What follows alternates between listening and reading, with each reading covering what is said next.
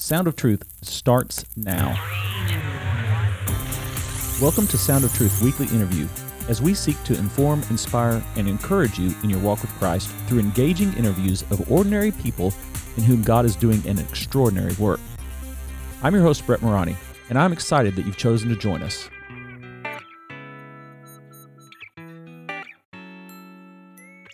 All right, Stephen, so we are back, and we heard some very miraculous stories of how God was so gracious in protecting you in these, which could have been life-ending tragedies.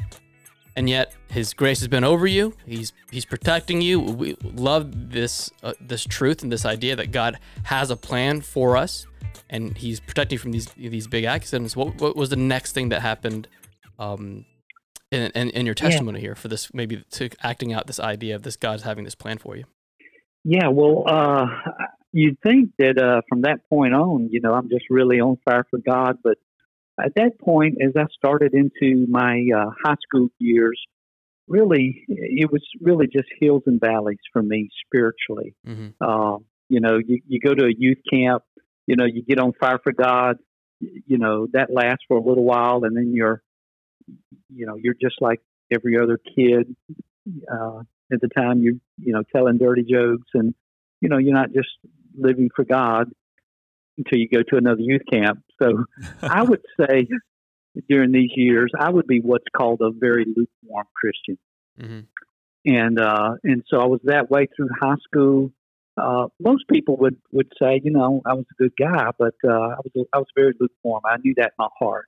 Mm-hmm. And then I finished high school, started my first year in college, and it was during that time that I was going to the local bars in the college town of Milledgeville. Sandersville, where I grew up, was a dry county, so they didn't have bars. And I was just out of high school, and really just started while I was in high school. I would go to these clubs with my first cousins, who most of them were older than me and were old enough to get in. And so I would, they'd let me try to go in first, and if I got in, then they'd come on in, and if I didn't get in, then we just go somewhere else and try it. Right, and go on to the next one. Yeah, exactly. So I was just living a very lukewarm life, and I justified it in my own mind with these thoughts. I don't drink, which I didn't. I didn't drink alcohol. I didn't have premarital sex. Things that really, truly, by the grace of God, that I didn't participate in. So I justified in my mind. But the bottom line is, I was still just wanting to fit in with everybody. I was still a very lukewarm Christian. Mm-hmm. And so God began to convict me. And so in 1986, I just decided, you know what? I can't keep riding the fence. I need to make up my mind. Am I going to live for God or not? And so I made a New Year's resolution that year that I wanted to at least spend 1 year just being on fire for God. And I decided that I wasn't going to tell anybody. This was just going to be between me and God. Because here was my thought. If I can't carry it out, if I don't fulfill my end of the deal, then at least nobody knows about it, and I haven't hurt not only my reputation, Mm-hmm. but God's reputation. Mm-hmm. And so I was going to keep it a secret. But I found out when you make a commitment to God, a lot of times God will test you on it because He doesn't want it to be a private thing. Mm-hmm. And so my dad, backing up a little bit, he had gone out of the dairy business and had gone into the insurance business. And we moved from Sandersville to Milledgeville. And now at this point, my dad has an insurance office downtown Milledgeville. And so I'm in my first year of college. I'm walking to my dad's office downtown. I've already made this New Year's resolution. But this man walks up to me on the streets of Milledgeville with a camera and a notepad. And he says, "Excuse me, I'm from the newspaper." He says, "We're taking a little survey." He said, "Have you made any New Year's resolutions?" And when he asked me, it was one of these times where I knew God was speaking to me, not in an audible voice, but I knew God was saying, if you meant that commitment that you made to me, then you tell Him. But if you're ashamed of it, then don't tell Him. And immediately I thought of the Bible verse where Jesus said, if any man's ashamed of me before men, one day I'm going to be ashamed of him before my Father in heaven. And so Right. I knew in my heart I had to tell him. But I asked the man, I said, let me ask you this. Is this going to be in the paper? He said, well, I don't know. He said, we just kind of pick them randomly. It may or it may not be. Uh-huh. But in my heart, I knew God was saying, it's going to be in the paper. Oh, you knew. He was telling you. Yeah. And he said, again, if you mean it, you tell him. But if you don't mean it, then don't tell him. And so I told him. He looks at me funny, writes it down, takes my picture, and walks off. Well, the newspaper would come out every Thursday. Mm-hmm. And so here's the thing. I didn't go to see if it was in the paper. I went to see what it said. I knew Right. it was going to be in the paper. Right. Yeah. Here's what I didn't know. I didn't know it was going to be on the front page. Whoa. Yeah. That year, they had this column about New Year's resolutions. It was the only thing on the front page was 3 pictures, and it was 3 people who had been a part of all these New Year's resolutions that they took.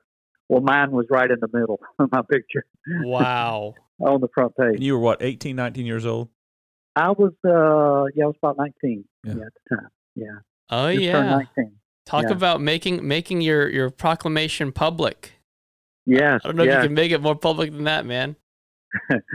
And that was the beginning. I mean, that was the turnaround for me for just understanding that God was saying, look, I need you to be all in or make up your mind. You for me or you against me. You know which will. I don't want you riding the fence. Right. Get on or get off. What you going to do? Kind of thought. Right. And that was the beginning of no looking back.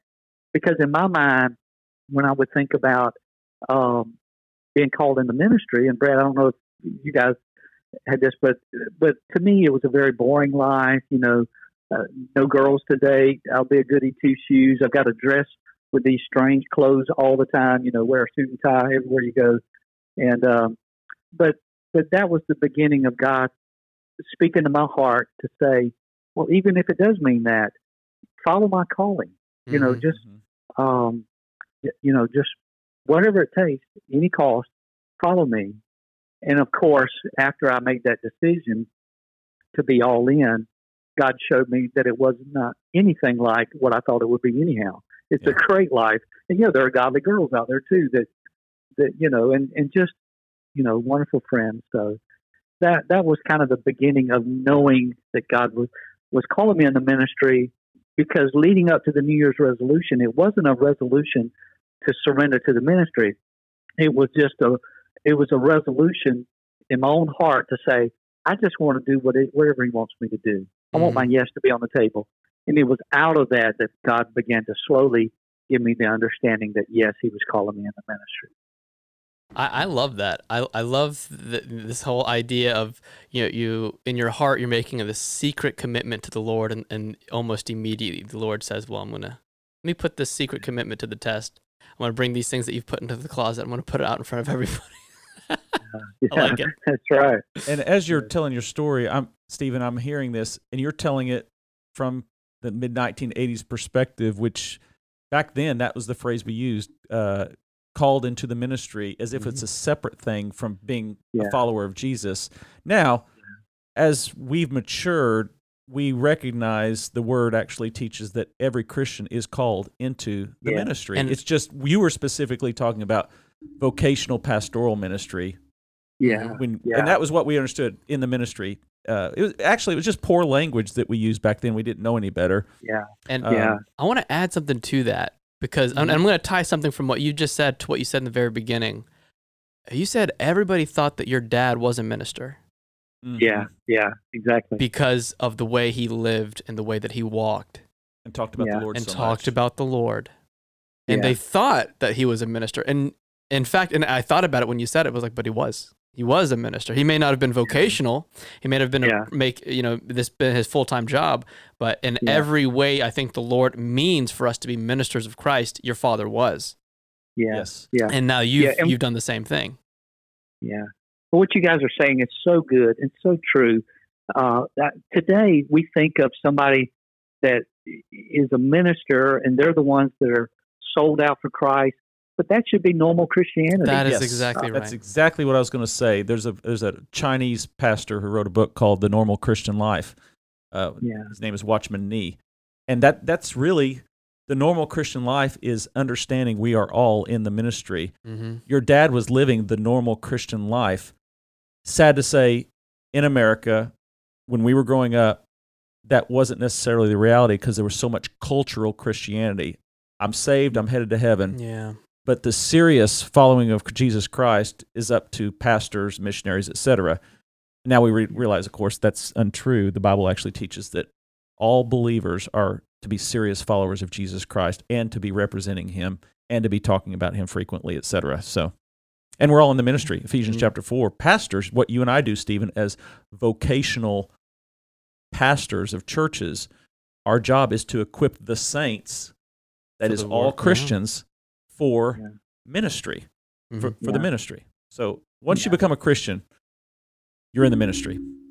You may not be a pastor, you may not be a missionary, you may be flipping burgers at McDonald's, you may be a salesperson, an insurance agent, a dairy farmer, right? A computer guy, whatever. Yeah, but you are a minister of Christ in those arenas. That's exactly whatever right. it is. Yeah, we're all in the ministry as believers.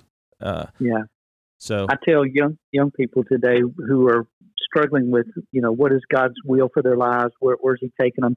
Well, the same is true for everybody in the sense that the first step is just a complete surrender. Put your yes on the table. Yeah. God, I'll do whatever, and then He'll begin to make it clear. Sometimes it's an immediate, but sometimes it's a process, and to show you exactly what He's leading you to do. But all of us, with our yes on the table, are called to be ministers. Yeah, you're exactly right. That's good.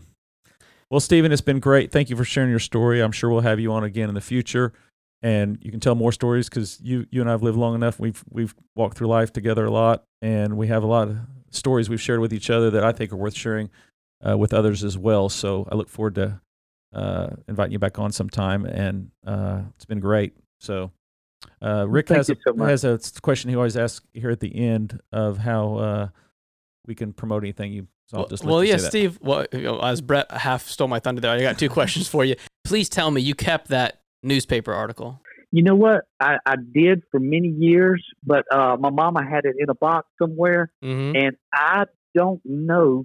I haven't come across it in a long time, so I'm not sure if it's still around or not. You're telling me that story, and I'm just thinking that thing's got to be framed up somewhere. That's good stuff. And the other thing, I just want to end with this. Stephen, this is your opportunity to kind of maybe promote or, kind of put out there whatever you'd like just to our audience here. So I don't know if you want to share social medias or any kind of thing that you'd like to promote. Please, take the last word here in this segment and kind of share whatever you'd like. Yeah, I appreciate that. Well, as of right now, just our website, which is mylegacy.org, mylegacychurch.org is where our church is found. And, if anybody wanted to check out our Facebook from there or like you guys, there's a buddy of mine in our church that he and I are praying about starting a podcast in the near future, probably a few months out. But that's something that we hope to learn more about how to do, and we love learning from you guys. And so just our website would be the thing to, if anybody wanted to check out anything. mylegacychurch.org. All right, brother. Great to have you on here. Great being here.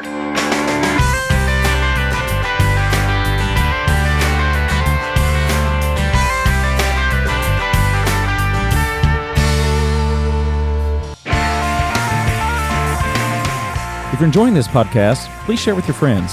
Thanks. The music is by Canon and is used with permission. This podcast is copyrighted by Brett A. Morani, 2021.